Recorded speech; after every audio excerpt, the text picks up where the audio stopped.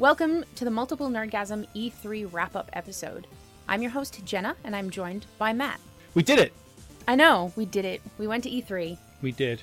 I had a good time. So did I. I know a lot of people didn't. We'll talk about that later. But I definitely did. It was our first year there, and it's something that I have always wanted to do. Mm-hmm. Yep. Did it live up to your high expectations? In some ways it did, in some ways it didn't. Yeah, actually, I suppose that echoes my feelings, so... But I did have a really great time, and I feel like every other convention will now pale in comparison. Yeah. Yeah, just for sheer volume of stuff, I think the others have a lot to keep up with. Mm-hmm. Well, since this is our first time at E3, maybe we should do a little history of E3 and what is E3? Very, very well. Because I think a lot of people don't really get it. I've noticed that, yeah. E3 is not a typical convention or like a gaming expo like everybody thinks it is. It's more of a trade show. It's a business show. Yeah. So, yes, there are definitely flashy booths, and they spend millions and millions of dollars, all the AAA companies, to display here. But that is really for the media to hype it up and to sell the games to other businesses. So I guess in the past, it wouldn't be uncommon to see people there in business suits. Right. Whereas this year, it was kind of a mix of that because they sold tickets to the public for the first time. It was a mix of people in business suits and people in video game shirts. And cosplay in some cases. And cosplay, yeah. Yeah. I mean, I got nothing against cosplay. It was just a weird venue for it. This is like going to a home show. Yeah, right. In cosplay. Dressing as a builder. Yeah. Yeah. No, like I said, we haven't been before. However, I've followed E3 since I was like 15 years old. The very first one happened when I was 15. So I was very familiar with what it is. And so I was surprised to see that there this year. Because I knew that, it's a professional exhibition for professionals to do professional things. Right, which I was actually looking forward to because we have plenty of conventions. Absolutely, yeah. PAX is like off the hook as far as all that other stuff is concerned. I just said off the hook. Yeah. Do you want to do it again? No, that can stay in. It's fine. Off the chain. Off the chain. Well, I'm off the reservation. Let's go on. Go on. Hit me with some knowledge about the history of E3. E3 stands for the Electronic Entertainment Expo. It's presented by the ESA, the Entertainment Software Association. Previously, games were shown at the CES, the Consumer Electronics Show, but with the growth of the video game industry in the 90s, E3 was created. The CES was a show that encompassed all consumer electronics. So video games was a very small part of that. And a lot of companies complained that they were shoved in the back room. One year, Sega was displaying the Genesis system, and they complained that they were put in a tent where it was pouring rain and leaking on top of the Genesis. So the companies kind of got upset about that, decided they wanted to branch off and start their own show, which took off. Yeah. People didn't think video games were going to be a big deal, I guess, back a little while ago, and they were wrong. Yeah, definitely. It's a huge industry now. It's actually, I think last year it made over $30 billion, the industry itself. Yeah, wow. The first event was held in May of 1995 at the Los Angeles Convention Center, where this year was held, with 40,000 attendees. Sega displayed the Saturn, Sony displayed the PlayStation, and Atari displayed the Jaguar VR. Which I find interesting because VR is still a thing today that people are trying to get consumers to pick up on. Yeah. Like, it's only kind of just coming in to mainstream. Atari was always like a little bit ahead of the game. I think the Lynx was the most powerful handheld at the time, and then they had the Jaguar, which is the first 64-bit console, I think. And but then they just couldn't follow through on it, and they were too expensive. So anyway, I digress. They were always a little bit ahead. Well, we just received news today that Atari is making a new console, so hopefully they'll come in and surpass everyone. Yeah, because I was thinking, it'll be like some retro thing. Nope, it's to compete with Microsoft and Sony. So, all right, cool. Look forward to that next E3. Yeah, hopefully. Other companies at the 95 E3 were Atari, Nintendo, and Acclaim, among others. Oh, wow, I remember Acclaim. Wow. 2005 was the first year that it was aired on television. On G4, if you remember that. Oh, yeah. I was a big fan of that and kind of miss that it's not around anymore. It was not easy to watch in Australia.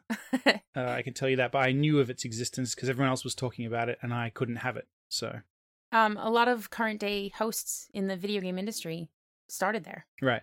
In 2007 and 2008, the exhibitors felt like the public attendees, not really public, but with all the bloggers and that kind of media that was coming in, it felt like it diluted their ability to reach their target audience, which was retailers and journalists. Yeah. And a lot of exhibitors were prepared to pull out of E3. So did you say this was in the past or that was this year? No, go on. This was 10 years ago. Ooh. So, in 2007, they renamed it. They rebranded to the E3 Media and Business Summit. And they capped attendance at 10,000. It was moved to a different venue, a smaller venue, and it was very, very exclusive in the business and journalists that were invited. It was invite only. The next year, only 5,000 people attended, which I can imagine when you're spending millions of dollars on your big, flashy advertisements. Yeah.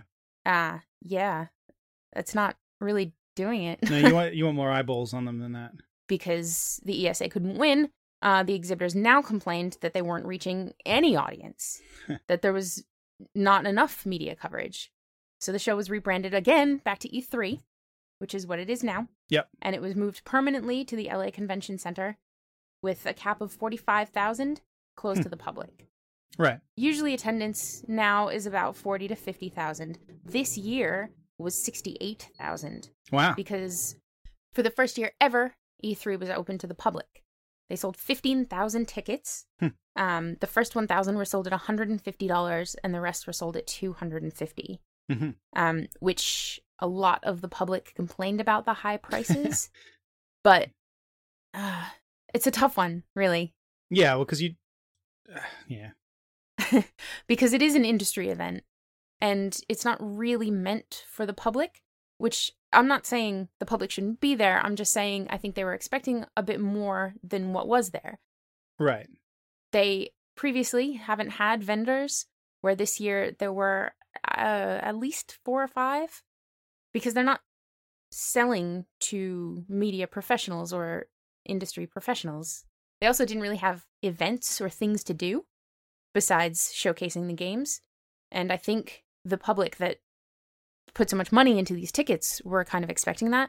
Yeah, because of PAX, I guess, and these other, I guess, more fan-based conventions. You know, like at PAX, when you're in line, you have line entertainment people. Like there's enforcers there to entertain you, and there's things going on and giveaways and you know, the Cookie Brigade and all that stuff. Whereas E3 was about serious business.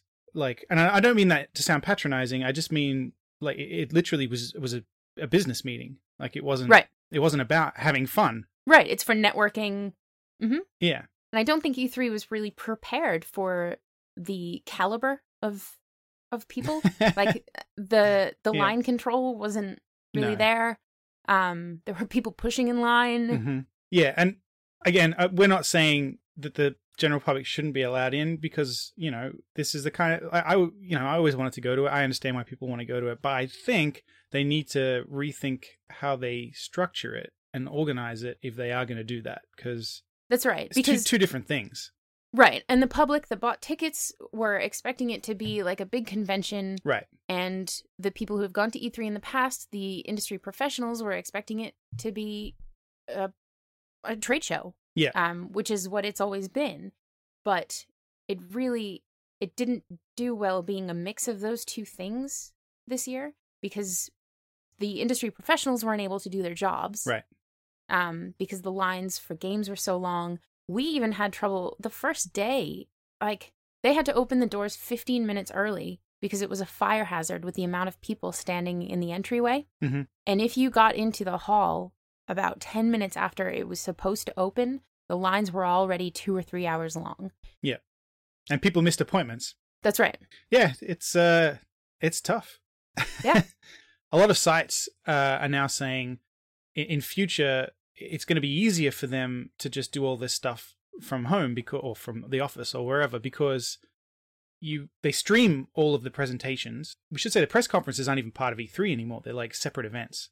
That's right. That the company has to invite you to, like Microsoft or Bethesda or Ubisoft, Sony. They're all completely separate things. You have to be invited to them. And so it's easier to, if you're going to be the first, you want to post all this stuff, you want to post feedback, you want to be the first to talk about this stuff on the internet, it's harder to do it if you're there. It's easier. Right, it's easier to sit at home in your Wi-Fi and... Exactly. and then you can edit together a video in like, the next 10 minutes or whatever, instead of having to run back to the hotel or a meeting room or whatever, however the hell you're going to manage that from the convention. And not only that, it's better for the companies, like say Microsoft. Microsoft announced a bunch of new shit this E3.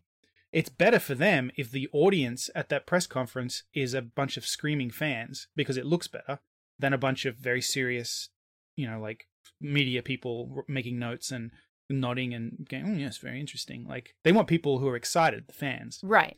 So, right. And I did read some articles that there's some journalists that said they would show up to one of the, I think the Microsoft one in particular, all of the media were way, way back, like in the nosebleed section, because right up front were the people who had won tickets or been given tickets, and well, makes sense. Like, we're going crazy. You want them on camera looking excited. Right.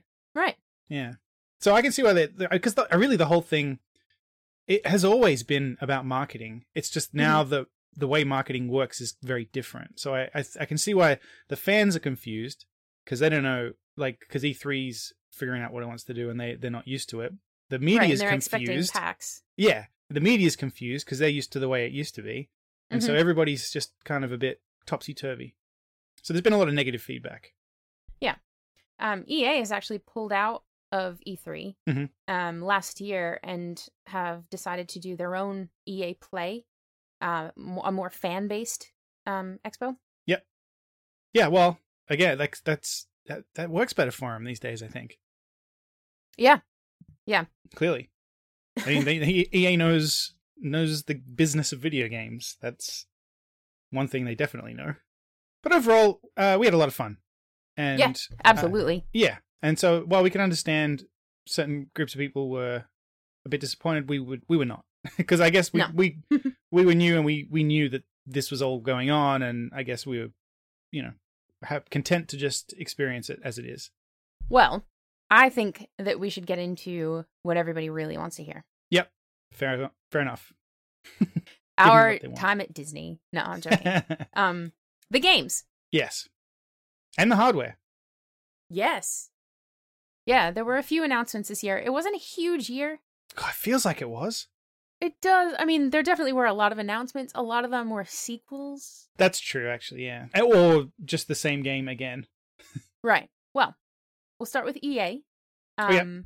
As we said, they have pulled out of E3. They hold their own convention, a public event, which is still in Los Angeles, the weekend before. Mm-hmm. So their press conference, I believe, was on Saturday, the day before Microsoft and Bethesda started it up with E3. Right. Their big spotlight was on Star Wars Battlefront 2. Yes.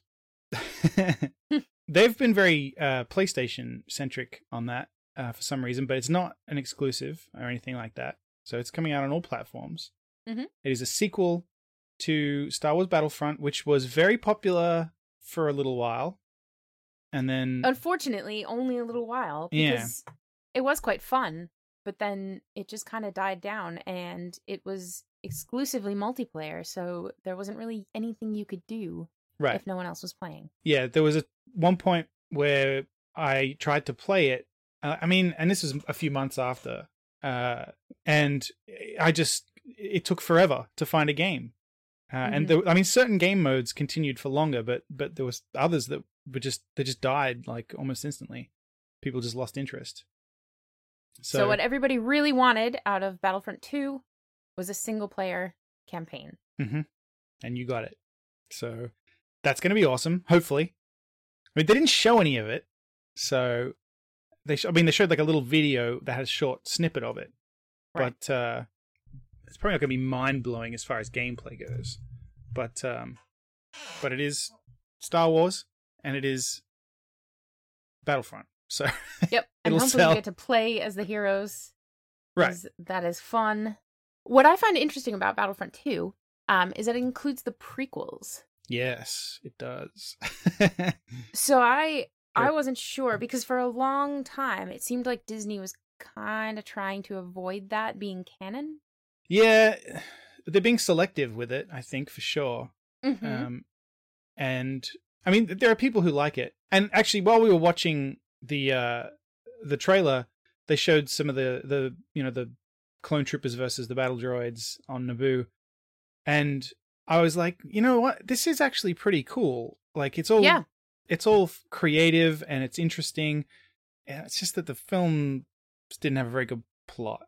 So I think maybe it can still be good, including prequel stuff, as long as we just try and forget the films.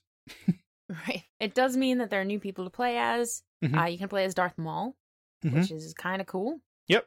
And new ships to fly. Yes. The droid ships and the what are the little Naboo fighters? I forget what they're called. The little yellow ones. Yeah, they're pretty cool, those things. I always thought they were cool. Yeah, and also Rey is playable. Han is playable again, and there's one other that escapes me. Boba Fett. Yeah, so they're the 4 initial ones, and then there'll be more later, apparently. Oh, and all the DLC is going to be free this time, which is a nice touch as well. Yeah, because they released a bunch of DLC for the first one, but you had to pay for it, and so not a lot of people bought it. Not only did you have to pay for it, it was kind of when it was dying down. Right. So I didn't want to put money into something that I might not even get to play. Exactly. The Rogue One DLC looked interesting, but why would you buy it if no one's playing the game? Like, it's a risk that hopefully they can avoid this time. Yep. So that game comes out on November 17th this year. Mm-hmm.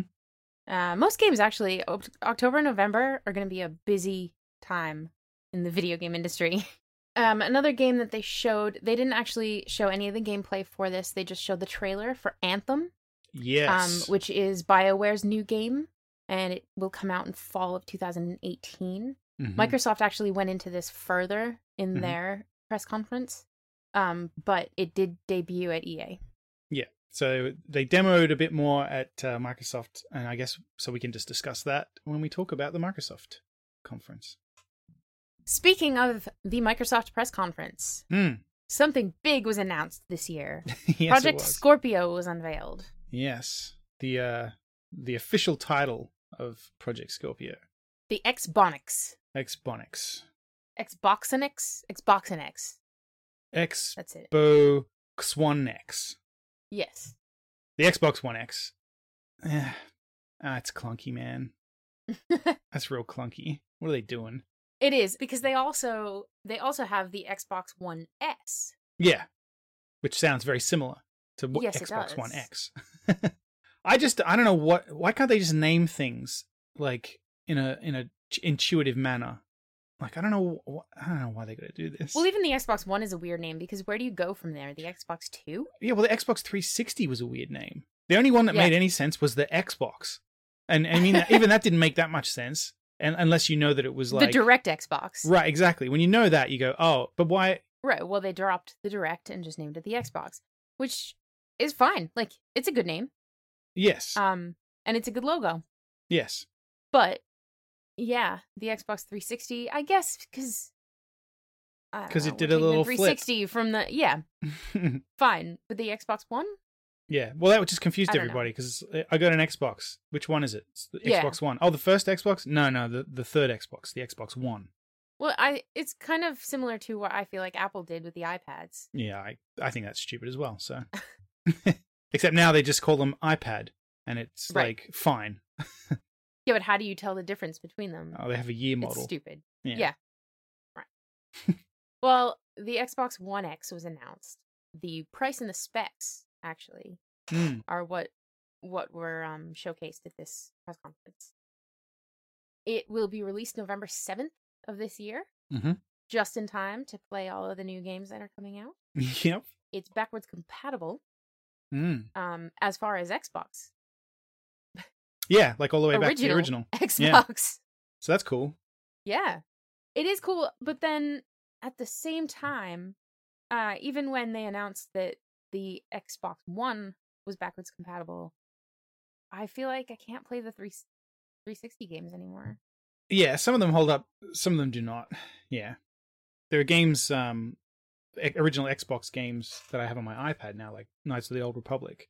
Mm-hmm. So, yeah, they don't hold up that well.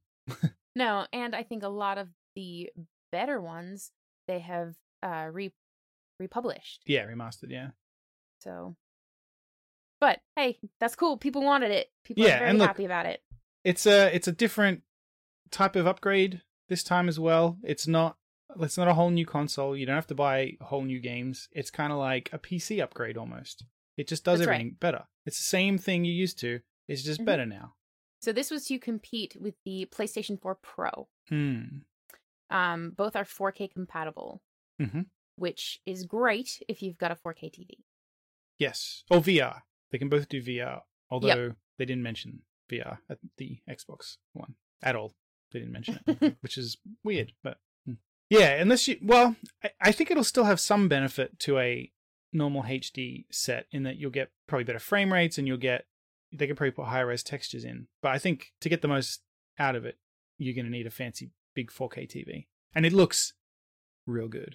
Yeah, it does. It's got a better processor, better memory. Yeah. It's very good. Faster hard drive even. Yeah. It's just, everything's better. The price, though, is a little bit steep. Well, see, it is, and then it isn't. So it's going for $499, which is, if you were to upgrade a PC, that would be about the price. So, I guess in that sense, if you...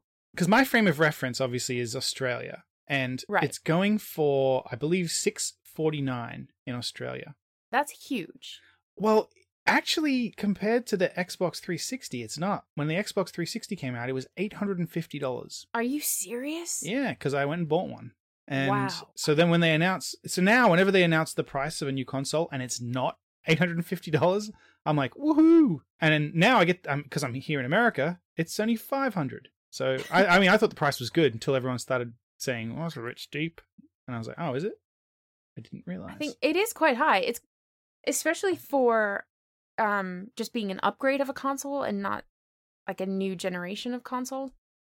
Well, it kind of is a new generation. I guess it just depends on if this is how it's going to be from now on.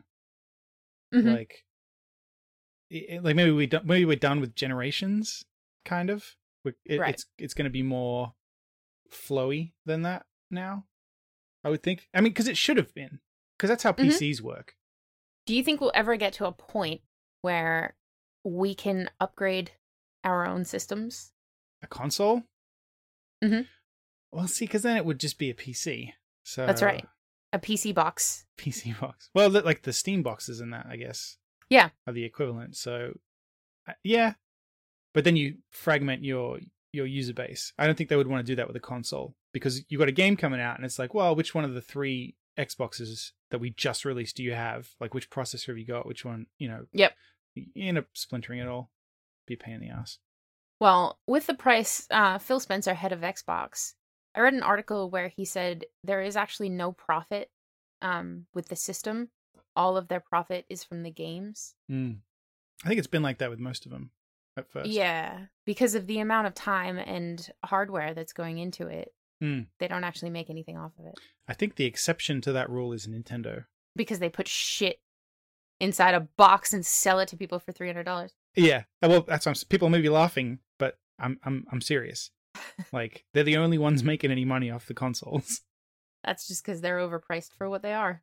I love Nintendo, but yeah, I don't think that they are doing so well in the console war. No, I agree. Not only did Microsoft announce a new system, they announced new avatars for that system. Yeah, so there's like an overhaul to the... Yeah, it's coming in fall 2017. The avatars actually look really awesome. Yeah, they're cool. And are more inclusive.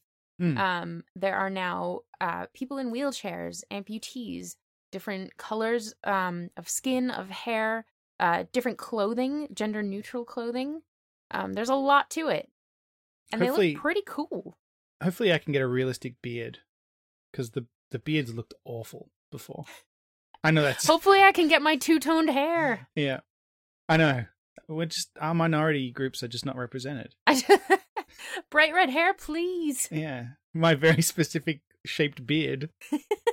But no, it actually, I joke, but it actually does look like you can make it quite custom, which could be a pain in the butt, or it could be awesome.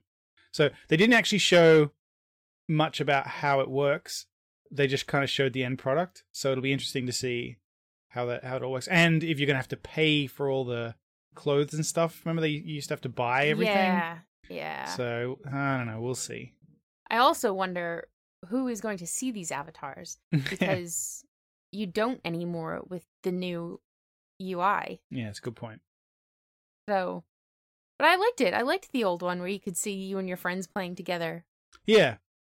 Yeah, hopefully they can find a way to tie that in. Because on the one hand, I'm playing video games. I don't need to see them. But then, no, that's right. On the other hand, if they look cool, then it's nice to appreciate them. So yeah, and if you put effort into it. Yeah. Yeah, but I think right now the only way you can see them is to go into their profile. Yeah. Yeah, that's right. Like to view their achievements. Which I don't often do. No, because I see Luke's and I'm like, oh, why do I bother? Mm-hmm. They've also announced more customization in the design lab. Yeah, like metallic paint and other cool things. Yeah, rubberized grips and more colors. Yeah, cool. It's also now available in more European countries, which it wasn't before. Oh, nice. Yeah, we got a couple of custom controllers and they're nice. They look really good. So maybe I have to play with the new lab and see if we can get some more. You can make some really ugly things in it and it's great. Yeah. Nice. What I would like to see, though, and I'm surprised that this isn't happening, is the Elite controllers in the design lab. Yeah, that's interesting. And also, somebody asked Major Nelson about it. Why doesn't the Xbox One X come with an Elite controller? Because apparently some people were expecting that. There wasn't. They just didn't show anything to do with them. Like they're kind of just staying as they are, I guess. No, and that is a first-party controller, isn't it? The Elite, yeah, they're like it's an actual Microsoft product, yeah. Right. Like I've never. Oh, I mean, I've used one like at a convention. I don't own one. Like I don't. Yeah, I'm not fussed about it, to be honest. But people tell me it's good. You know, I'm just surprised that it's not part of the design lab, because there definitely are alternate colors that you can get it in. It's not just black. Right. Yeah. Well, I guess the cost maybe is prohibitive. Yeah. Well, they're expensive anyway. Yeah. The Elites are. They're like, what, $200? And the Design Lab controllers, I think, are around $100. They're about $80. Yeah. So, yeah, it would probably be. Maybe they're like, people would be angry about the price if they did. Right. Well, let's talk about the games. Cool. We had mentioned Anthem before. Do you want to tell us a little bit about that game? Yeah, they used the Anthem to kind of demo the capabilities of the Xbox One X. And Anthem, yeah, it's the new game by BioWare, like the core BioWare team. The ones that made the original Mass Effect games. It's a new thing. You're kind of sci-fi, seems like explorers, or it seems like Destiny mixed with The Division, basically. So a lot of people are making that comparison, and that really is a pretty good way to describe it. Like you put on a suit of armor that's kind of like an Iron Man thing where you can fly around, and seemingly like Destiny, you fly out of the city and into the wilderness. And the plot wasn't really revealed, but you shoot enemies, and it seems like it's a persistent world where there's, your friends can join you. It wasn't clear whether it's instanced or whether everybody's just, in a shared world. There seemed to be some kind of loot system, like they kill a bunch of bad guys and then she picks up a named rifle that she gets excited about. It looks beautiful, like graphically it looks beautiful. I can see why they chose it to show off. And it looks interesting. I think it's something that I'm going to want to play. Yeah. But it looks like what they wanted Mass Effect 3 to be. Yeah. Well, and like I said, no story details were revealed. Really, we saw that there's like very impressive storm effects. There's some kind of storm that comes while they're out adventuring, and they have to kind of get out of the storm, and that looked really impressive. You can go underwater. You can you fly and then just splash into water and explore down there. It's impressive. It's definitely impressive. So it just remains to be seen what the game is, so to speak. Right. Well, there were a lot like that we Yes. just saw a trailer, but not the actual gameplay. Right. Yeah. Another one of those was Life is Strange. Yes. Before the Storm. Mm-hmm. We didn't actually see any of the gameplay during the Microsoft press conference, but we did make an appointment with Square Enix to see some in their own little presentation. Yeah, they kept it behind the scenes for some reason. Maybe they weren't ready to show the public. Well, I don't know. Yeah, I think it's not playable yet. It's not finished. They're still polishing it up. I don't think they were ready to show the public yet. So it was fair. media only. We did get to play, well, as a group, we got to play a little section of it. And then they showed us a few other clips from later in the game where you see how your choices influence the story. Yeah. If you've played Life is Strange, it is very similar to that. Yep. If you haven't, in the original game, you follow Max, who is a high school student and a photographer who finds that she has the ability to rewind time. The game displays all of the ways in which your choices affect your future. Mm-hmm. How you speak to people, if you help them out, things like that. Just the way that you treat people and how that influences them in the future. Mm-hmm. The new game follows Chloe Price, one of the characters from the original Life is Strange, and takes place 3 years before the events of the original. Now, when I saw the trailer for this, I questioned it because Chloe was in the original game. How does she suddenly have a power that she just never mentioned to Max? Right. Mm-hmm. Well, she doesn't. Yeah. So I guess people were speculating that she doesn't, and she doesn't. Right. The game was presented by the creative director, who told us that based on feedback, he removed the powers and made it a more choice-based system. Yeah, he said that people connected with the story and the characters. Yeah, the kind of relatable real-world story and reactions and things, and so it's just more about that than powers. Right. I don't know how this will affect the game. Well, clearly it'll be different because I didn't play it. I saw you playing a bit, and you know you can rewind time and stuff, and in this you can't. So it's obviously going to change it quite a lot because I saw you selecting dialogue options and then rewinding to choose other dialogue options. That's right. And unlocking things because you learned something from a person, and then you can go back in time. That's right. Yeah. So you could talk to somebody, you could get in a fight, you could yell at them, and then find out secrets. And then rewind. And say, oh, hey, I'm sorry about your mom. And they're like, oh, I didn't even know you knew about her. Yeah, well, that's all not going to be in this, I guess. Right. Right. So I guess your choices have more impact in this game. Right, because they're locked. Yeah. Yeah, I mean, the presentation we saw reminded me a lot of the Telltale games. It did, yeah. Yeah, like more straightforward than I have been led to believe that the original Life is Strange is. Yeah, I'm not sure how I like that. But I mean, I will definitely play it because I really liked the original. Yeah. It comes out August 31st of this year, so very soon. Yeah. But yeah, I still question that. Oh, we'll see.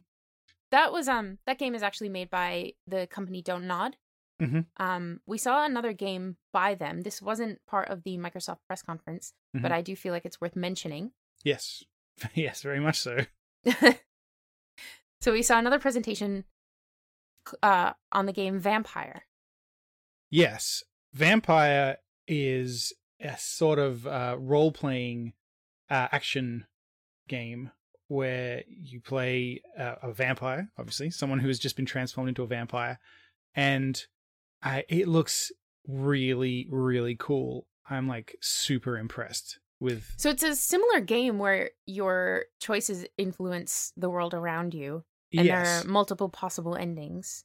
But it's like a role-playing game, but normally in a role-playing game, you gain experience by killing things, and that is sort of similar in this, except because you're a vampire, you have to kill people, and the world is populated by specific people. There aren't just kind of random, no-name people for you to kill. Everybody in the world has a purpose and a story and a family and a role, and they all have different XP levels that you can get from them, and you have to decide who you're going to kill, because once you kill someone, they are gone from the game, and it will affect the world.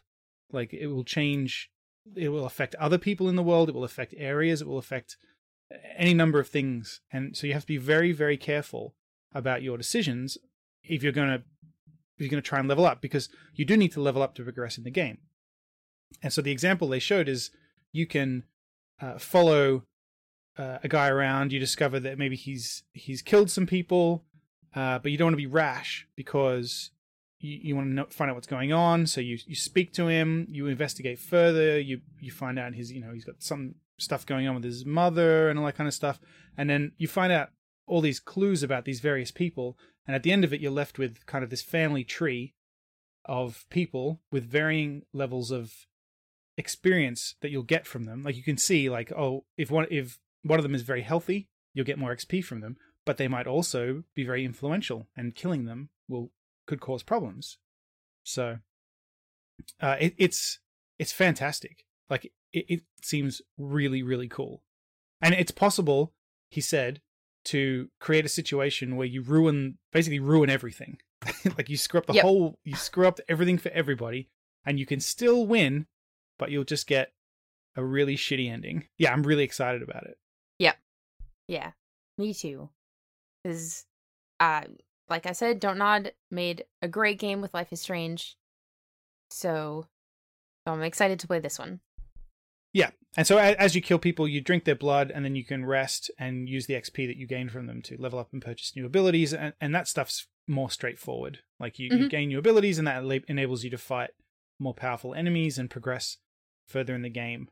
But yeah, just the whole aspect of having to coexist with these people and make judgments on them it's very cool. When he explained it, I was like, I can't believe no one's done this before. It's so cool. Yeah. And what we saw was very early, so none of the menu screens were really finished yet. Right, it was placeholder text and stuff. But yeah, I mean, it was visually very good, and it's very compelling. But look out for that game. Mm-hmm. Yeah, it's going to be good. I'm sure of it. Yes. One of the biggest games that Microsoft announced this year, Microsoft and Ubisoft, but this was at the Microsoft press conference, was the new Assassin's Creed Origins. Yes. So Ubisoft took a year off. I like how last year they actually had to announce that they weren't making any Assassin's Creed games. And that was a big announcement in itself. It's gotten they did make 2 peripherals, but not a major game. Right, mobile games and stuff. Yeah. Yeah. The new one takes place in Egypt. You play as Bayek, who is protecting Egypt from threats. It's a more open world game than the previous ones. It has more RPG elements. Yeah. With leveling and crafting. Yeah, and it had, like, loot, like special. Like, it seemed like he was picking up new weapons and stuff. That's interesting. Yeah. Yep. There is a bigger open world map, and there are new things in this, like underwater exploration. In previous ones, you could swim, but this one actually has stuff like underwater that you can explore and That's cool.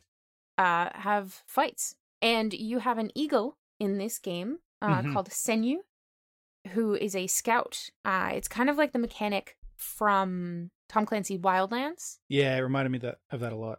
Yeah. With the drone. In a good way. Yeah, totally. So I think there are less things to climb, but you can send up your scout eagle to pick up enemies and to plan your attacks. So this could be kind of cool because I was kind of disenfranchised with Assassin's Creed. Yeah, we've done the parkour stuff. We've seen all that. So to do something different, I think is smart. It looks cool. I'm cautiously optimistic about it. Yeah, and they did take a year off to do this. Yeah. So hopefully they've put a lot of work into it. Hopefully people's faces won't disappear. That in all of the previews, they are very well rendered. Yeah. Yeah, it looks. I mean, on the Xbox One X, it looks beautiful. So. There are a couple more that I can kind of blow through a little bit. Yeah, they announced a lot, like 40-something games at Microsoft. Like, and I mean, so some of them I'm sure will reveal themselves to be more interesting, but a lot of them were just kind of quick trailers. So, we've got Sea of Thieves by Rare, which is an open-world MMO with pirates. I need to apologize to them because I think I said on one of the recaps during the week that it didn't really test the power of the Xbox One X. I was mistaken when I actually saw up close the game. The water in Sea of Thieves looks amazing. So while it's cartoony, and I guess I didn't appreciate the details, when you see it up close, it actually visually is quite impressive. It was also cool. It was also cool to see a team of 4 co-op this game. Oh man, it looks like so much fun. This is your captain speaking. Yeah. Can everybody get starboard for the? Yeah, great. It looks like it's going to be fun. Yeah. The only concern I have about it is, I don't know how much game there is. Right. That's my only concern because we saw them. Yep, you sail, then you get to an island, then you go down into a cave, solve a puzzle, get the treasure, come back up. There's some skeletons that aren't very hard to kill, and then you get back on the boat. Like, all right, what else happens? We've got Middle-earth: Shadow of War that comes out October 10th, 2017. We've got State of Decay 2 coming out in 2018. Yeah. We've got The Last Night by the company Odd Tales, which looks like a really awesome Blade Runner-esque game. Yeah, we didn't really see much gameplay, but it looks amazing, like visually amazing. And we've got the game that Microsoft announced that I personally am most excited for, Ori and the Will of the Wisps. Yeah. Which is a follow-up to Ori and the Blind Forest, which is a Metroidvania-style game, where you play as a little light being. It's such an emotional game, the first one, and already from the trailer, this one follows suit. So I'm very excited about that. Cool. It's a great game, but it is incredibly frustrating at times. That kind of wraps up Microsoft's press conference in a way. Like you said, they announced about 40 games. We can't go through them all here, but you can find lists of them online. Yep. If we skipped something, comment or message us podcast@multiplenerdgasm.com. Let us know, and we'll try and discuss it, in the near future. Just let us know. Yep. Or you can find all of these press conferences online, actually. They're all about an hour-ish in length. We kind of just highlighted the ones that we think people would be excited to play and that we're excited to play. The Bethesda conference followed the Microsoft conference on Sunday. I really liked their introduction. It was very cute. It's like very family centric with all of the children of the developers and the writers talking about what their parents do. Yeah, it was cute. Incorrectly. It was very cute. Mm-hmm. Yeah. And I think actually Bethesda killed it at this press conference. They created Bethesda Land, which was an amusement park with little sections from all their games. So there was a Doom area, which gave out cocktails in a little skull head glass. They had Fallout Land, which had a big Ferris wheel. They had another of the diner from Wolfenstein. Oh, yeah. It looked very cool, and their t-shirts were awesome, and I want one. Bethesda Land ones. Yeah. Yeah. They've copped a bit of criticism, though, for their announcements. Well, to be fair, they didn't really announce much. They did, but it's either sequels or it's the same game that they've announced several times in the past few years. Like, how many times can they announce Skyrim? Oh, we'll see. We'll see. Every year until eternity. Like the game that just keeps getting announced. Yeah. Yeah, now on Nintendo Switch. They did re-announce their games on VR. Yes, and this caught my attention immediately because I knew that they were doing Fallout VR. The first thing that they announced was the Doom. It's called Doom VFR. Mm-hmm. And as you listeners will probably know, I loved the new Doom like so much. It was my favorite game last year. And so when I saw this, I was like, oh my God, it's going to be so cool. But then the video made me go, wait a minute. And I was a bit skeptical because it looked like in order to move, you have to kind of point to a spot and then you teleport to it. And you do that. But apparently you can also move normally and dash from side to side quickly and stuff. So I don't know. I'm cautiously optimistic about it, but that makes it sound like a VR point and click. Exactly. So I'm still not sure about it. However, everyone's saying it is the best of the Bethesda VR games. So unfortunately, we didn't get to play any. Because the lines were enormous. It was crazy. Yeah. But we did get to watch some. Oh yeah, yeah. They were all in just glass booths, so you could watch people making a fool of themselves. Yeah, it's my favorite thing about conventions these days. I don't really like playing VR at conventions. No, because it totally, like, you can't hear anyone around you, you can't see anyone, you kind of forget that you're in the middle of a convention hall. Yeah. And I can't imagine, like, playing Doom. Like, that's a scary game. Well, that's why I'm wondering, because the whole point of Doom is that you're running around really fast and you have to keep moving, and it's very fast paced and intense. And then just, I don't know, looking at the way it was being controlled, I'm skeptical about it. I'm like I said, people are saying it's good and it's the better of them, so I'm optimistic, but I don't know, it looks clunky to me. I'm worried that it's not going to have the same. I'm not going to like it as much as I did the original. And then they also showed a clip of Fallout in VR during the presentation, and it functions how you would expect. You can look down at your Pip-Boy, and you can shoot stuff, and then apparently you can walk by pushing forward and then looking in the direction you want to go. And apparently it's fine, except the controls are really, really clunky, and it comes out very soon. So they're going to continue to be clunky. That's the concern, yeah. Okay. Apparently, in particular, when you try and use the Pip-Boy or the menus, because, the Pip-Boy, you're not familiar with Fallout, you don't like them. You played it before, though, right? Mm-hmm. You know how the Pip-Boy is like your inventory and your health and your map and all of that. Yep. Apparently, that's all very, very clunky. It comes out in October. And Doom VFR comes out this year, but there's not a firm date set. So we get them both this year. The only two they showed, there was another one, but that was shown during the Sony presentation. So we'll wait for that, I guess. They've also announced the Creation Club. We've had mods forever in the world of Skyrim. Only recently have they moved to consoles. Yes. And now Bethesda has announced the Creation Club.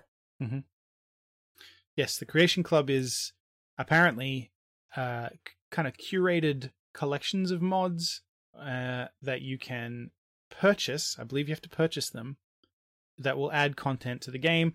And I guess the idea is that they will still be compatible with your save games. Like, they'll guarantee that, because sometimes when you install a mod, it just fucks everything up. Mm-hmm. and it breaks the game. They're going to guarantee that these won't, and your save games will still work, and you can still get achievements with these ones installed. Because on a console, if you install a mod, achievements are disabled. Right. For that save game. Yeah, but they didn't announce what they are. They just said that they're going to be curated collections. Mm-hmm. They also showcased Morrowind, the Elder Scrolls Online. Yep, that looks cool. That's kind of the reason I bought the Elder Scrolls Online, because I knew this was coming out, so I guess I got to buy it. And they had The Evil Within 2. Yes. This game is produced by Shinji Mikami of Resident Evil fame. Yes. He wrote the original Evil Within, but I think he is not as prominent on this one. Okay. Which, I mean, could be a good thing, because The Evil Within was not a great game. Yes. But The Evil Within 2 follows the story of Sebastian Castellanos from the first game. Mm-hmm. He is searching for the daughter who he presumed dead at the end of The Evil Within. Right. He once again has to re-enter STEM to find her. Right. STEM is the collective mind thing from the first game, which influences everyone's minds. Right. They had an exhibit on experience. The Evil Within 2, an experience. Mm. No gameplay, unfortunately. Actually, not much to it other than just the trailer. Yeah. This game comes out Friday, the 13th of October this year, so it's not that far in the future. Mm-hmm. But yeah, there it was one of those like a horror maze, but without much of it. It had screens that had the game on them, but I didn't realize that was all it was. And so I didn't really stop to look at them. And then by the time we got to the end and I realized, oh, this is it. I'd already passed them, and then it was too late. So. When you say by the time, it sounds like a considerable amount of time had passed. It was just a couple of hallways. Yeah, the 30 seconds. You can actually see, we do a full walkthrough. Yep. You can see it on our Instagram, Multiple Nerdgasm. But yeah, you can see the whole thing. I was expecting a little bit more to that. Fortunately, It was not a very long line. That's right. Well, comparatively, it was still about half an hour. Yeah. I think the longest line we did wait in, though, was for Bethesda's biggest announcement. Was Wolfenstein 2, The New Colossus. Yes. This game comes out October 27th this year, mm-hmm. and it follows the story of BJ Blazkowicz. Blazkowicz? Mm-hmm. Blazkowicz, yeah. Blazkowicz. BJ Blazkowicz. Just call him BJ. Yeah. After World War II, when the Nazis won. Yep. And they took over America. Yeah, this game's pretty fun. We got to play about 20 minutes of it. Mm-hmm. I found their choice of demo curious. So did I. I don't know why they chose to let us play a section where the main character is in a wheelchair and fairly difficult to maneuver. Mm-hmm. Like, and that was the extent of the gameplay. Like, we didn't get to, unless right. That's the whole game. There was a cutscene. Like, yeah, I don't know. It was weird. And it was also very difficult. Yeah, they said that they're going to address that, and that was a complaint at the expo. Because I didn't play on, like, I think I played on not normal, but maybe one above it. Yeah, I just went for whatever the default is. Hurt Me Plenty, I think it is. Yeah. Yeah, and it was there were like 5 levels of difficulty, so whatever like the center one was is what I played on, and it was tough. Yeah, well, he's in a wheelchair. It's hard to maneuver. Right. Like, and because when he's shooting, he's only using one hand on the wheel to move, so he's slowed down. And I mean, it all makes sense. It's just very, I don't know, it's just tricky and a bit clunky. And I don't know, like, I get it. It's realistic, but is it fun? Question mark? Because when you look at the trailer for the game looks more like it plays like Doom. He's running around, he's shooting not zombies, Nazis, and they're, it's very fast paced, and he's doing the glory kills on them, and it looks more like Doom. And then when we played it, it's very different. That particular level was very different. Wolfenstein is actually a prequel to Doom. Yes, yeah. It's the same family. It's a descendant of BJ that you play as in Doom. Yeah. Some of the demons are the same. Right. It's a fun fact for you.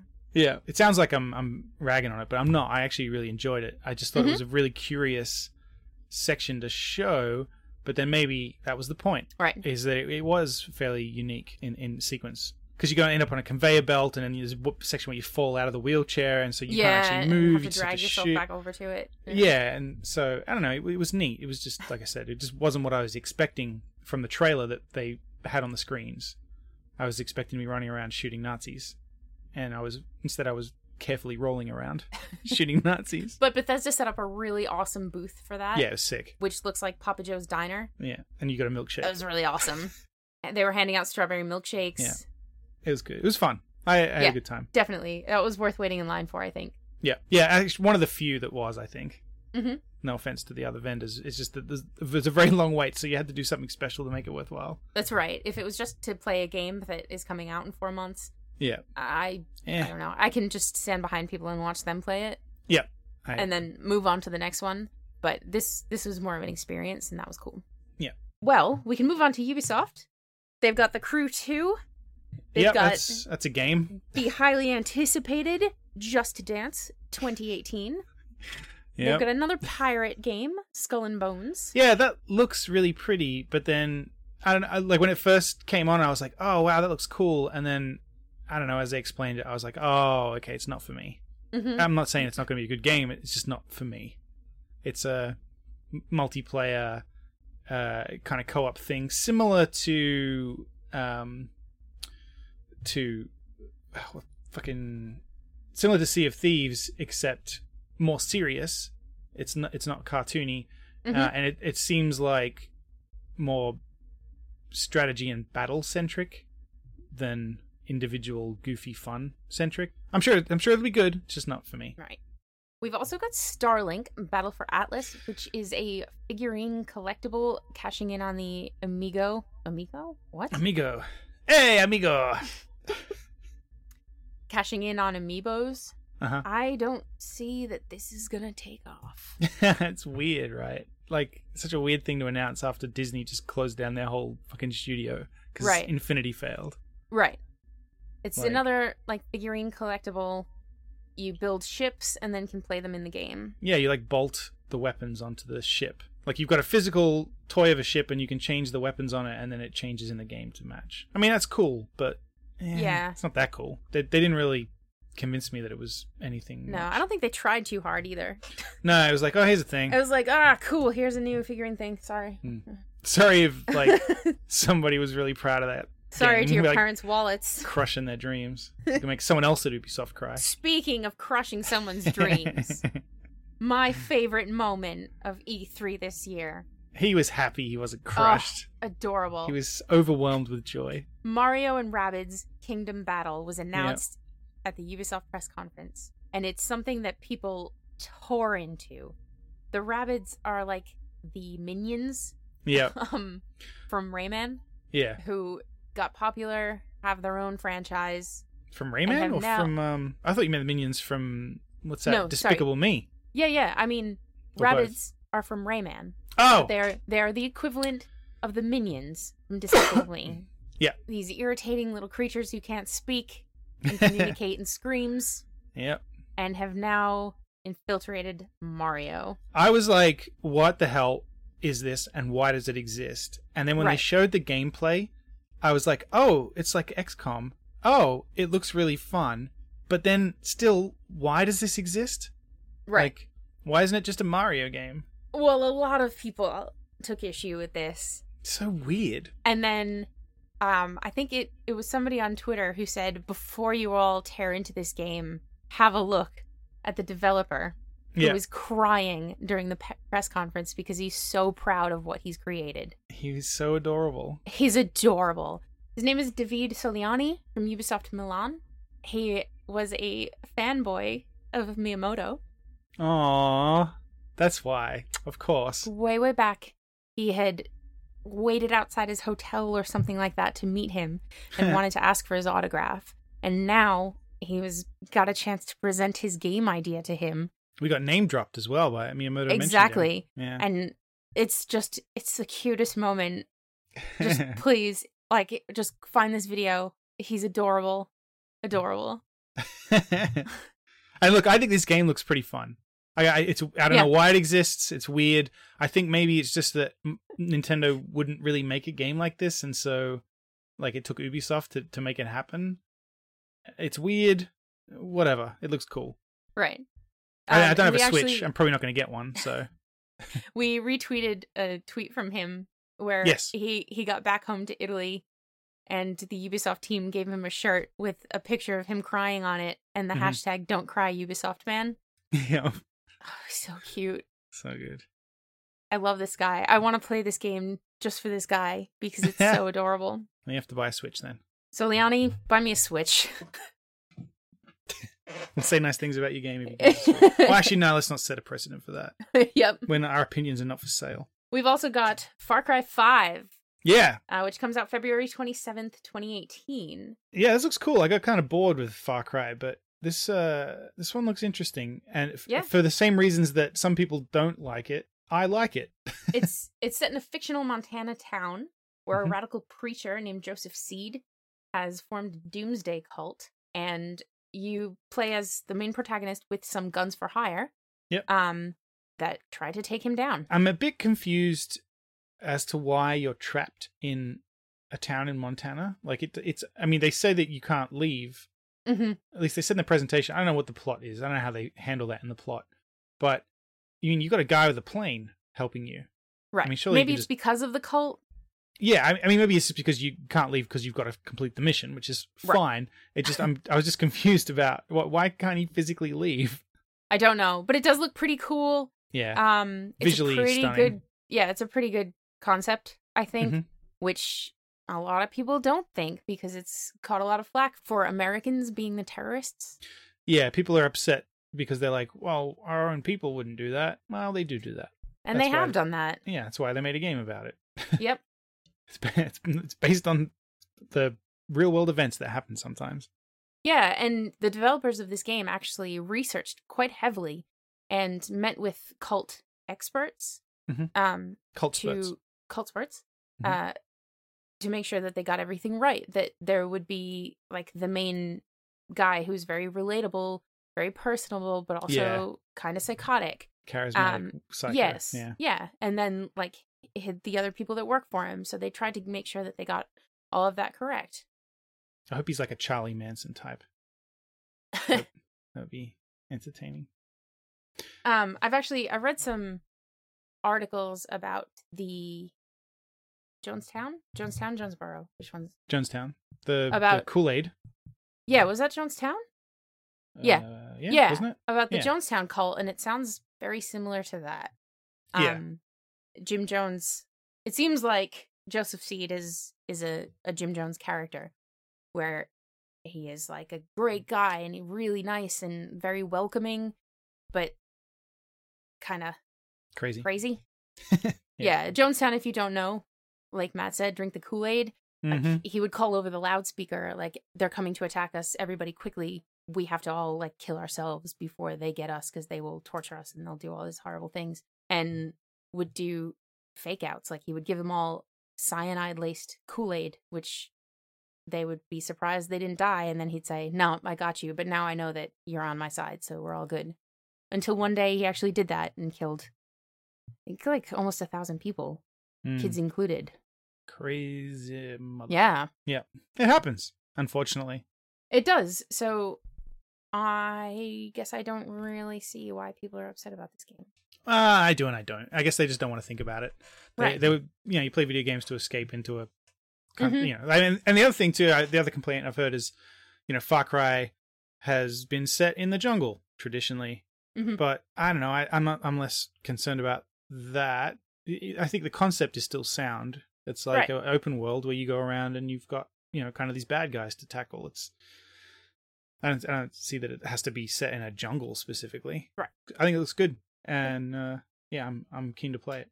We've also got Beyond Good and Evil 2, which is a prequel to the 2003 game. The graphics on this look amazing. Well, see, it was a kind of pre-rendered thing, which is disappointing because it means, is that what the game's going to look like? Right. Or, because, they do this to us. Mm-hmm. These game developers, they do this. They make a movie and then you don't actually get to play the movie. Exactly. I haven't played the first one, I have to admit. Neither have I. It's a game that everybody keeps talking about how it's one of their favorite games, and when I say I haven't played it, they're like, and then I'm ashamed. But I still haven't gotten around to it. So I'm gonna have to do that because we have the remastered version, I think, on the Xbox. So I'll have to do that. And then we have my most anticipated game of the year. Yep. This game is actually delayed. It should have been out already, but is now coming out in October.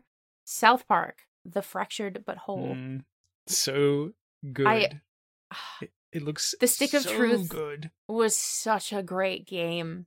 And this game is going to be great. I don't even like the Final Fantasy style games, and I liked Stick of Truth because it was just funny enough. And this is different. It's like the combat's different. Mm-hmm. Like it's God, it just looks so funny, and I just can't wait to play.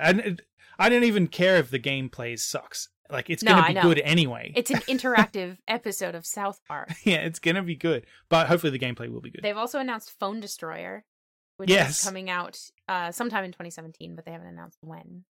It looks like a competitor to Hearthstone and Elder Scrolls Legends. Actually, they demoed Elder Scrolls Legends at Bethesda did. I don't know why. It's already out.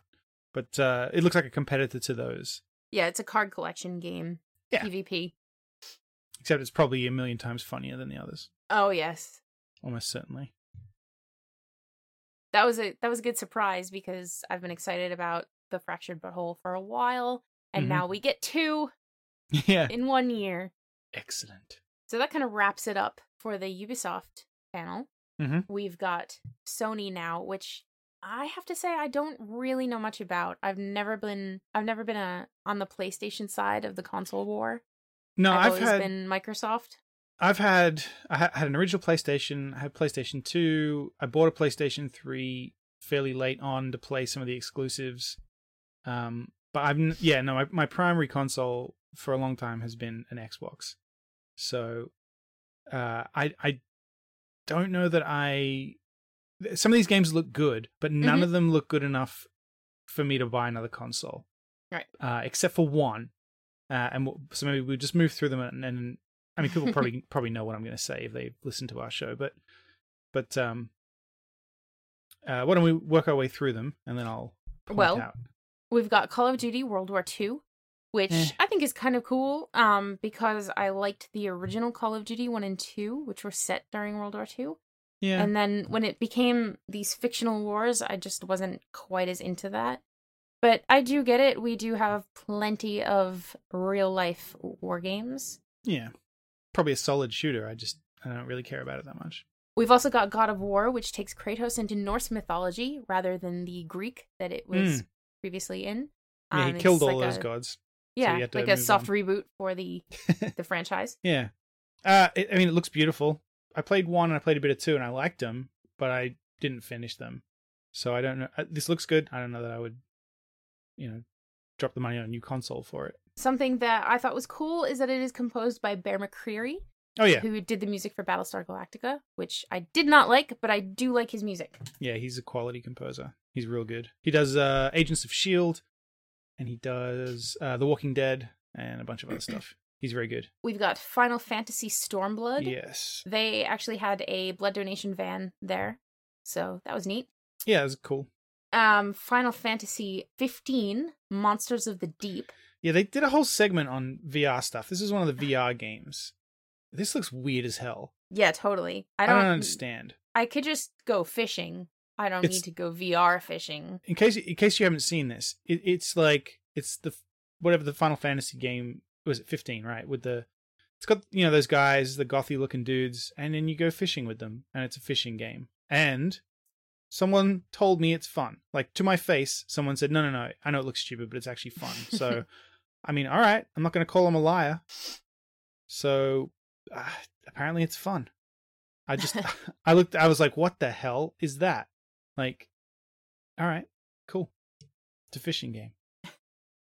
And then we've got Detroit Become Human, which is David Cage's new game from Quantic Dream. It is inspired by the Singularity is Near by Ray Kurzweil, where the machines become human. Right. And set in Detroit, which was chosen because of the economic decline that the area faced. So there are some places that are really nice and then some that are just abandoned, which we saw when we visited Detroit last year. Yeah, it's amazing. It's like bizarre, the transitions between the two areas. It's so sudden. This game went from holy shit, this looks great, to, I don't know if I like the gameplay, to, it's a David Cage game. Yeah, it was like a roller coaster. I was like, ooh, when I saw how that section of the game was played, I was like, oh no, he's just it's just like choose your own adventure. Right. And then it was like, oh, Quantic Dream. Oh, okay. So there probably is more to it. Hopefully, it's just So, yeah, I don't know. It'll because it's a Quantic Dream. It's probably going to be a PlayStation exclusive. That one might have to be a skip unless I buy another PS4 at some point. Quantic Dream, if you don't know, is the company that made Heavy Rain and Beyond Two Souls. Yes, and Fahrenheit as well, which is a classic weird game. They're cool games, very story driven games with odd, interesting stories. Yeah, and then I don't know if this was actually showcased at the Sony press conference, but it is a Sony and PC exclusive. It is Cliff Bleszinski's new game from Boss Key Studios, Lawbreakers, which we actually got to play. Yes. It's out August 8th. It's kind of like, it's very, very similar to Unreal Tournament. Yeah, people comparing it to Overwatch. I've only played a little bit of Overwatch. I don't think it is, to be honest. I don't think it's that similar to Overwatch. No, and he actually said, Overwatch, this is way better. I don't think so at all. It's super fast paced. It's kind of like what we played was was Capture the Ball or something. Just capture the flag with the ball, yeah. Yeah, and it was fun. I had a lot of fun with it. Yeah. I'm terrible at it, and I have no idea how to use a PlayStation controller, and it actually took me about 3 minutes just to figure out how to put the thing in invert. But once I did and got the hang of it, it was better. Yeah, it was a fun game. If it was on Xbox, I'd probably play it. So, plus I love Cliffy B. Yeah, Cliffy B's cool. He's a cool dude. He makes cool games. Mm-hmm. So he made the Gears of War games. Yep, Jazz Jackrabbit, Unreal, the original Unreal. Yep. Yeah. Which is why I think this is so much like it. He used to wear really cool shiny suits. Sorry, Cliffy, if you're listening to this. We love you. I remember you from Something Awful's Smarty Man game developer Survivor Island. That's an obscure reference, if any of our listeners know what that is. They showed some other cool stuff in VR, like Skyrim. They showed in VR, but apparently it's not very good. That was the other Bethesda one that got announced, and it made me go ooh. But apparently it's nowhere near complete. It's clunky. It doesn't look very good on the VR headset. Like it doesn't hold up. And it was really disappointing for those who got to play it. So that's a shame. Did they announce that during Sony? Yeah, they showed it as part of the VR segment of the Sony presentation. There was one VR thing that Sony announced that looked cool. It was called the Inpatient. It's where you're a mental asylum patient who's with amnesia, and you get checked in and you have to figure out what's going on and why you're there. And apparently it is a prequel to the game Until Dawn that everyone freaking loved, that also I didn't get to play because it was PS exclusive. So I'm sure that's exciting for people who played Until Dawn. They announced a new Uncharted. That's not a Nathan Drake game. It's a new one with a lady protagonist. It looked cool. Looked like Uncharted. Fair enough. It's kind of like Tomb Raider. Yeah. More like Tomb Raider than Uncharted did before. I mean, that's what... They're basically the same game. Uncharted with a lady is Tomb Raider, so... Yeah. Yep, fair enough. It's a remaster of Shadow of the Colossus, and the... Destiny 2, which will excite Darcy, listener Darcy. He's going to be super into Destiny 2. I like Destiny. It's fun, so... Destiny 2 look interesting, I guess. More of the same. But the game that I'm actually interested in on PS4, Spider-Man. Mm-hmm. When they showed that, I was like, oh, fuck, I'm going to have to buy one. Because it looks like Arkham Knight with Spider-Man, basically, to me. It looks really good. So, yeah. Hopefully it'll get released on other platforms. Probably not, though. Because it will be a good seller, I think, for the PlayStation. Yeah. But yeah, the controls look really cool, and his Spider-Man related activities seemed really authentic and captured the essence of the character really well from the demo they showed. Got me really excited because the Spider-Man games traditionally have been a bit shit. So this one looks like a really good one. I played the old ones anyway. They were just not very good. Right. I luked them. Nintendo had the last press conference of the event. I think their biggest announcement, they showed absolutely nothing for. Yeah. And that was Metroid 4. Yeah. They just made everybody freak out and then just showed us a picture of the logo. Yep. That would make me want to buy a Switch. Metroid 4. I'd have to see the game because you never know. The Metroid for the 3DS was not great. Or was it the 3DS or the DS, actually? I think of the DS, maybe. But yeah, so I don't know. I'll wait and see. Well, we know literally nothing about it. Exactly. Other than the name and that it's coming.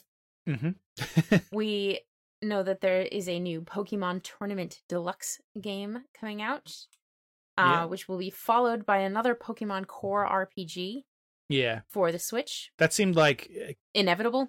Well, people thought they were going to announce that the other week as part of the Nintendo Direct. Sorry, no, the Pokemon Company, I think, does their own announcements.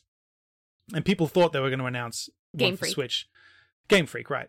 Mm-hmm. They thought they were going to announce one for Switch, but they didn't. They announced stuff about a new 3DS game only. And so everyone was kind of like freaking out, like, what are they doing? Why isn't there a Switch game? And so this kind of felt like throwing the fans a bone and saying, yeah, we're making one. It's just, we have literally nothing to show you. An interesting point, Nintendo doesn't actually do a press conference anymore. Right. I think last year, and from then on, they've decided that they'd prefer to do a pre-recorded one. Yeah, Nintendo Direct. I guess it saves a huge amount of money. Yep. I'm sure it does, yeah. Just and play they the actually thing and... did this, the Nintendo press conference was the first day of E3. So it was only like an hour or two before it that we were all watching this only like half an hour long conference. They showed Splatoon 2. Yes. People love that game. Yeah, the paintball shooter. It looks cool. I have to check it out. It's coming out in July 21st of this year. 2 games for 2018. Kirby and Yoshi. I like how they don't have a full name. It's just Kirby. It's kind of like, we promise we're making games for the Switch. We promise. That's right. Yeah. Don't give up on it. We promise there's games coming. We've got Fire Emblem Warriors. Mm-hmm. Yeah, Fire Emblem's fun. It's like a turn-based combat game, like kind of like a simpler version of the kind of XCOM thing we were talking about. Fire Emblem games are good and they're very popular. There's a mobile one actually on iPhone, I think, at the moment that's really popular. We've got some DLC for Breath of the Wild, the Zelda game. Have they ever had DLC for a Zelda game before? No. Yeah, I didn't think so. So should be interesting to see how they handle it. No, I mean, we've had Zelda DLC for other games. Right. Like Mario Kart. Right. No, I don't think that there has ever been DLC for a Zelda game. Yeah, they haven't done... Well, Nintendo hasn't done a huge amount of DLC before, so... Right. As far as I'm aware. Podcast at multiplenerdgasm.com, tell me I'm wrong. They also announced that there will be, if you scan your amiibos into your Switch while playing Skyrim, you get some Legends of Zelda stuff. I was really excited about Skyrim on the Switch, but then when we were watching the presentation and I saw the stuff with the Zelda add-on, the Master Sword and the shield and all that and all that tunic. Yeah, and I was paying attention to the game. I don't know whether it was just the stream was poor quality or what, but it occurred to me that the Switch is about, as far as I'm aware, about the power of an Xbox 360. And Skyrim on the Xbox 360 looks terrible. I don't look terrible. It wasn't. It's certainly not the what do they call it? The special edition that we get on the Xbox One. And it's not going to have the mods and all that stuff. I wouldn't think on the Switch. So I kind of had this reality check that they probably didn't intend. Like, it had the reverse effect. Right. Instead of making me excited, it actually made me go, wait a minute. This is probably a shitty version of a game I already have that maybe I don't want anymore. Yeah. So remains to be seen. I think maybe I just want to play Skyrim on my Xbox or my PC. Well, Nintendo's biggest announcement is Super Mario Odyssey. That comes out October 27th, 2017, where you play as Mario. It's another game with exploration-based levels, like Mario 64 was, which is awesome. Yeah. Where you try to rescue Peach from Bowser, who is intending to marry her. People are going to be complaining about the plot, I'm sure. Well, people are always complaining. There is a new feature. 2 new features, actually. One is local 2-player. That's cool. Yep. Really cool. I wish that Mario 64 had that. And the other new feature is Cappy. Yeah. Mario's hat, who can the soul-stealing hat. Yes, a soul-stealing hat, which can be thrown onto people or objects to possess them for a short time. Mm-hmm. A lot of the levels were based on real-world places, like New York City, for instance, in the game, is New Donk City, which Nintendo built not the best name. I know, but Nintendo built New Donk City at E3, and there was a huge display, really, really cool. We'll have some pictures up so you can check it out on our Instagram at Multiple Nerdgasm. It was very cool. Yeah, it was a fun setup.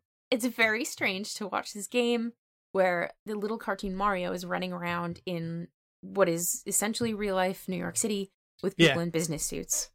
Yeah, it's really jarring. Not jarring, it's just, it looks weird.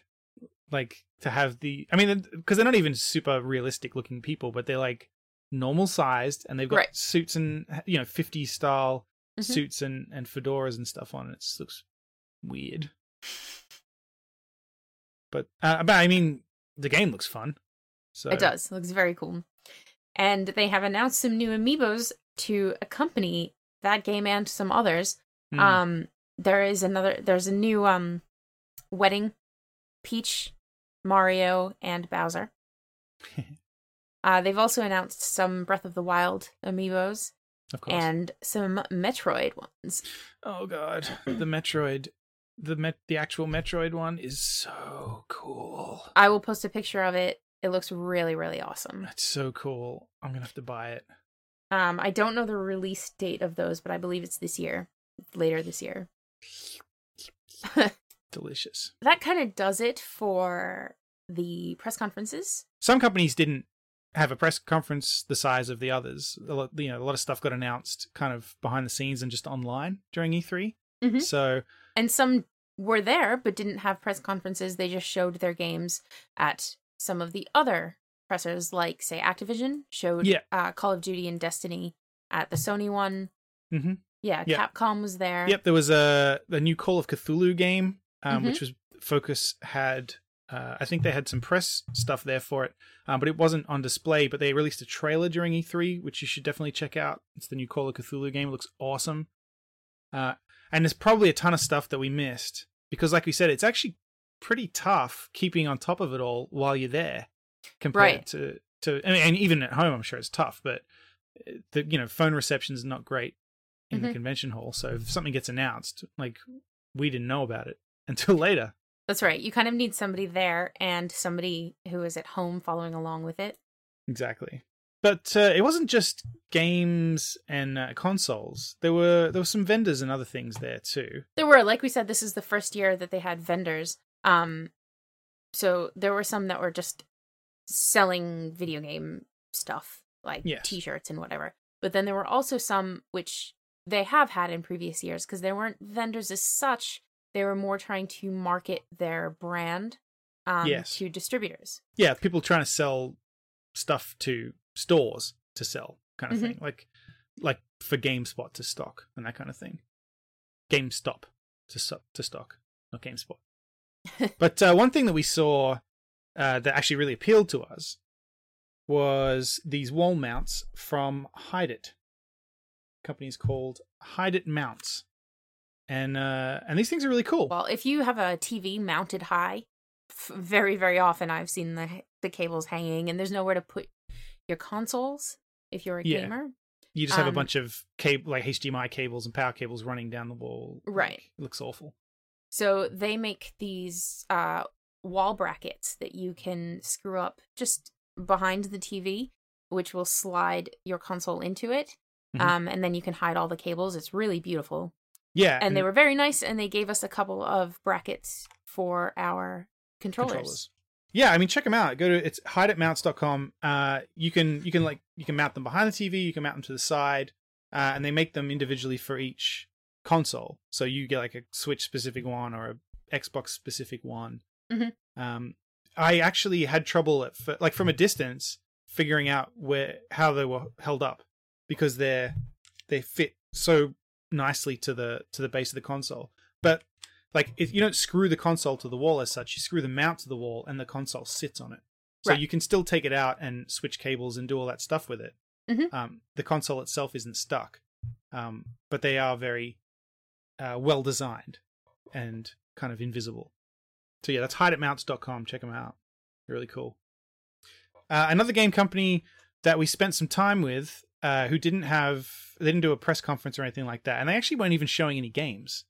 They had meet and greet kind of things and presentations where you could go and kind of learn more about the company. And that was Telltale, who obviously made the Walking Dead games, the Fable, Wolf Among Us, the new Guardians of the Galaxy game, a lot of those, story-based games. And we found them, they were off the main concourse in a smaller area. But they had, throughout the day, you could go and meet the various teams who work there. They had the engineers who do the game mechanics itself. They had the writers and the creative teams, and then they had general meet and greets where you could meet the people. And then they also had recruiters in there because they're looking for new people. So that was really cool. I mean, interesting, and they're really lovely people. Yeah, and we saw a really good talk about storytelling and how they make their games. Like, they don't want to give you a clear option and then some that are really bad or very good for your character. They want to give you some morally ambiguous things, so you really have to make a decision, and it's not a decision between a good and a bad thing like in Mass Effect. It's very gray. It's all a very gray area that you're like, well, neither of them are good things. And we played Dungeons and Dragons and IDM for a number of games, and I found it really interesting the way they were talking about how ideally when the player is playing, they're making choices, and if it's realistic, really, like in real life, you make choices, and it's not super obvious that the choice is going to be a big drastic one, but in the game, when the people play the games, they kind of complain, oh, it didn't feel like my choices mattered if it's too transparent. But which was, I don't know, it seemed weird to me, because if you're doing it well, the player shouldn't notice. They just will get they'll just get the ending that's appropriate. But they kind of have to do this balancing act where, on the one hand, the player needs to be making the choices and you want it to feel natural, but on the other hand, the player wants feedback so that they're aware that they could have done something different. You know what I mean? Yeah. Yeah, it was interesting to hear how they handle that stuff and make sure the player gets feedback so that they know that they're making decisions and that they are affecting the world. It's really cool. Though, yeah, and they're lovely people. They were very generous with their time, with my stupid questions about all that stuff. And yeah. I know we went back a few times, made some friends. Yeah. It was a cool booth. It was a little booth partitioned off from everything else with a little door, so it almost looked like you weren't meant to be in there. Yeah, had a very behind the scenes kind of vibe. It was cool. So that's all. I guess that's all the specifics that we wanted to mention. Overall, I got to say that the show floor was pretty impressive. Certain areas were very impressive. There were a lot of displays that must have cost a lot of money. Yeah, I tried to find actually how much it costs a company to display there. Not only that, but just to build all the stuff. Yeah, exactly. So, how much E3 costs a company. Right, and gotcha. It's difficult to find, obviously, because they're all different sized.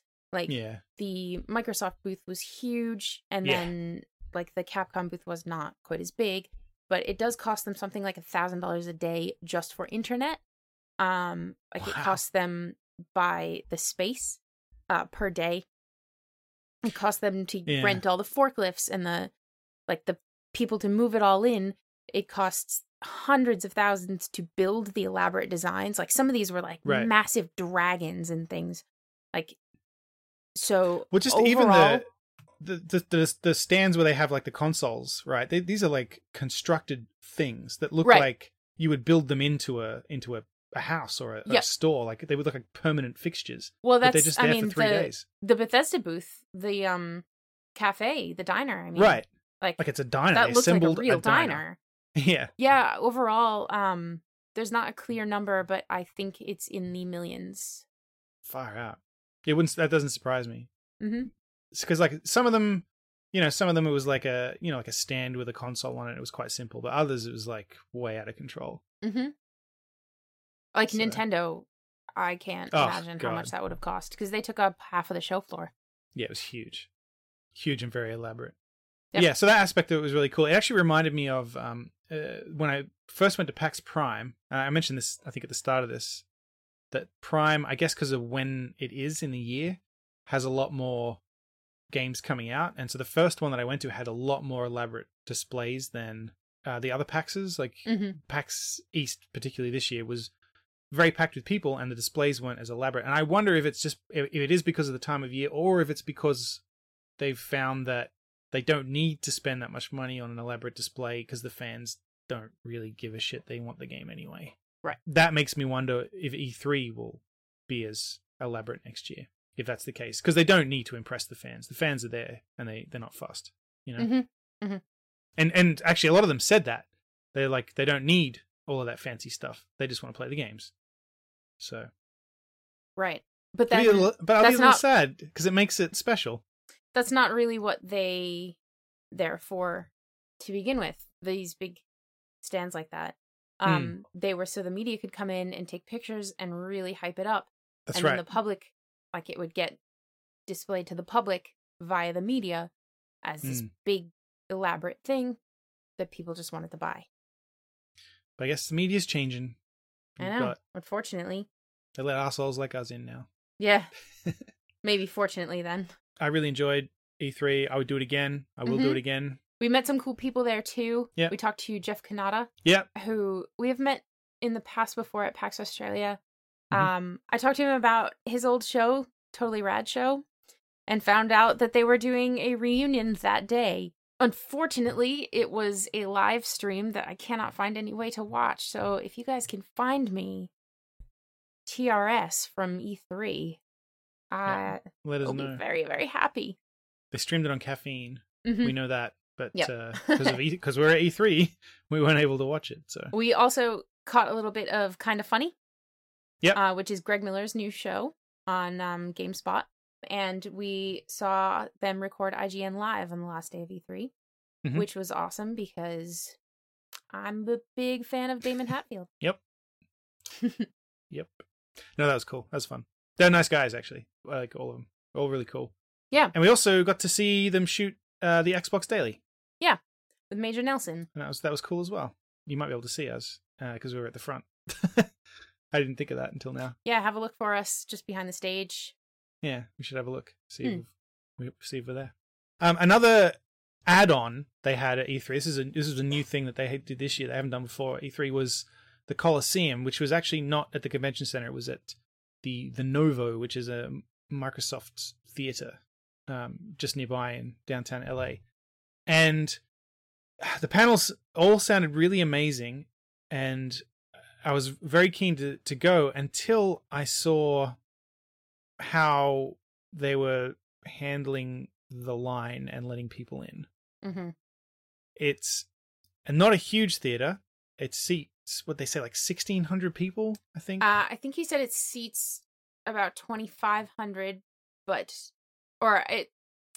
the capacity is 2,500, but if they are seated, if they're chairs, it drops it down to about 1,600. Right. And so they said they're going to start the line at, like 6 a.m., 7 a.m. or something like that. And then the first panel was at 11:30, and I was like, oh my God.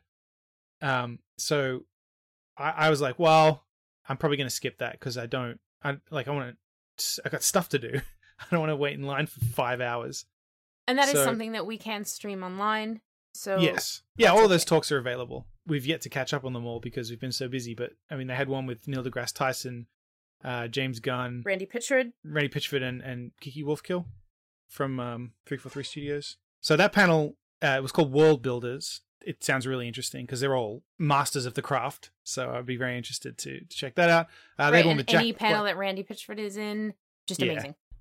Yeah, he's the man. There was one Jack Black talking to Tim Schafer from Double Fine.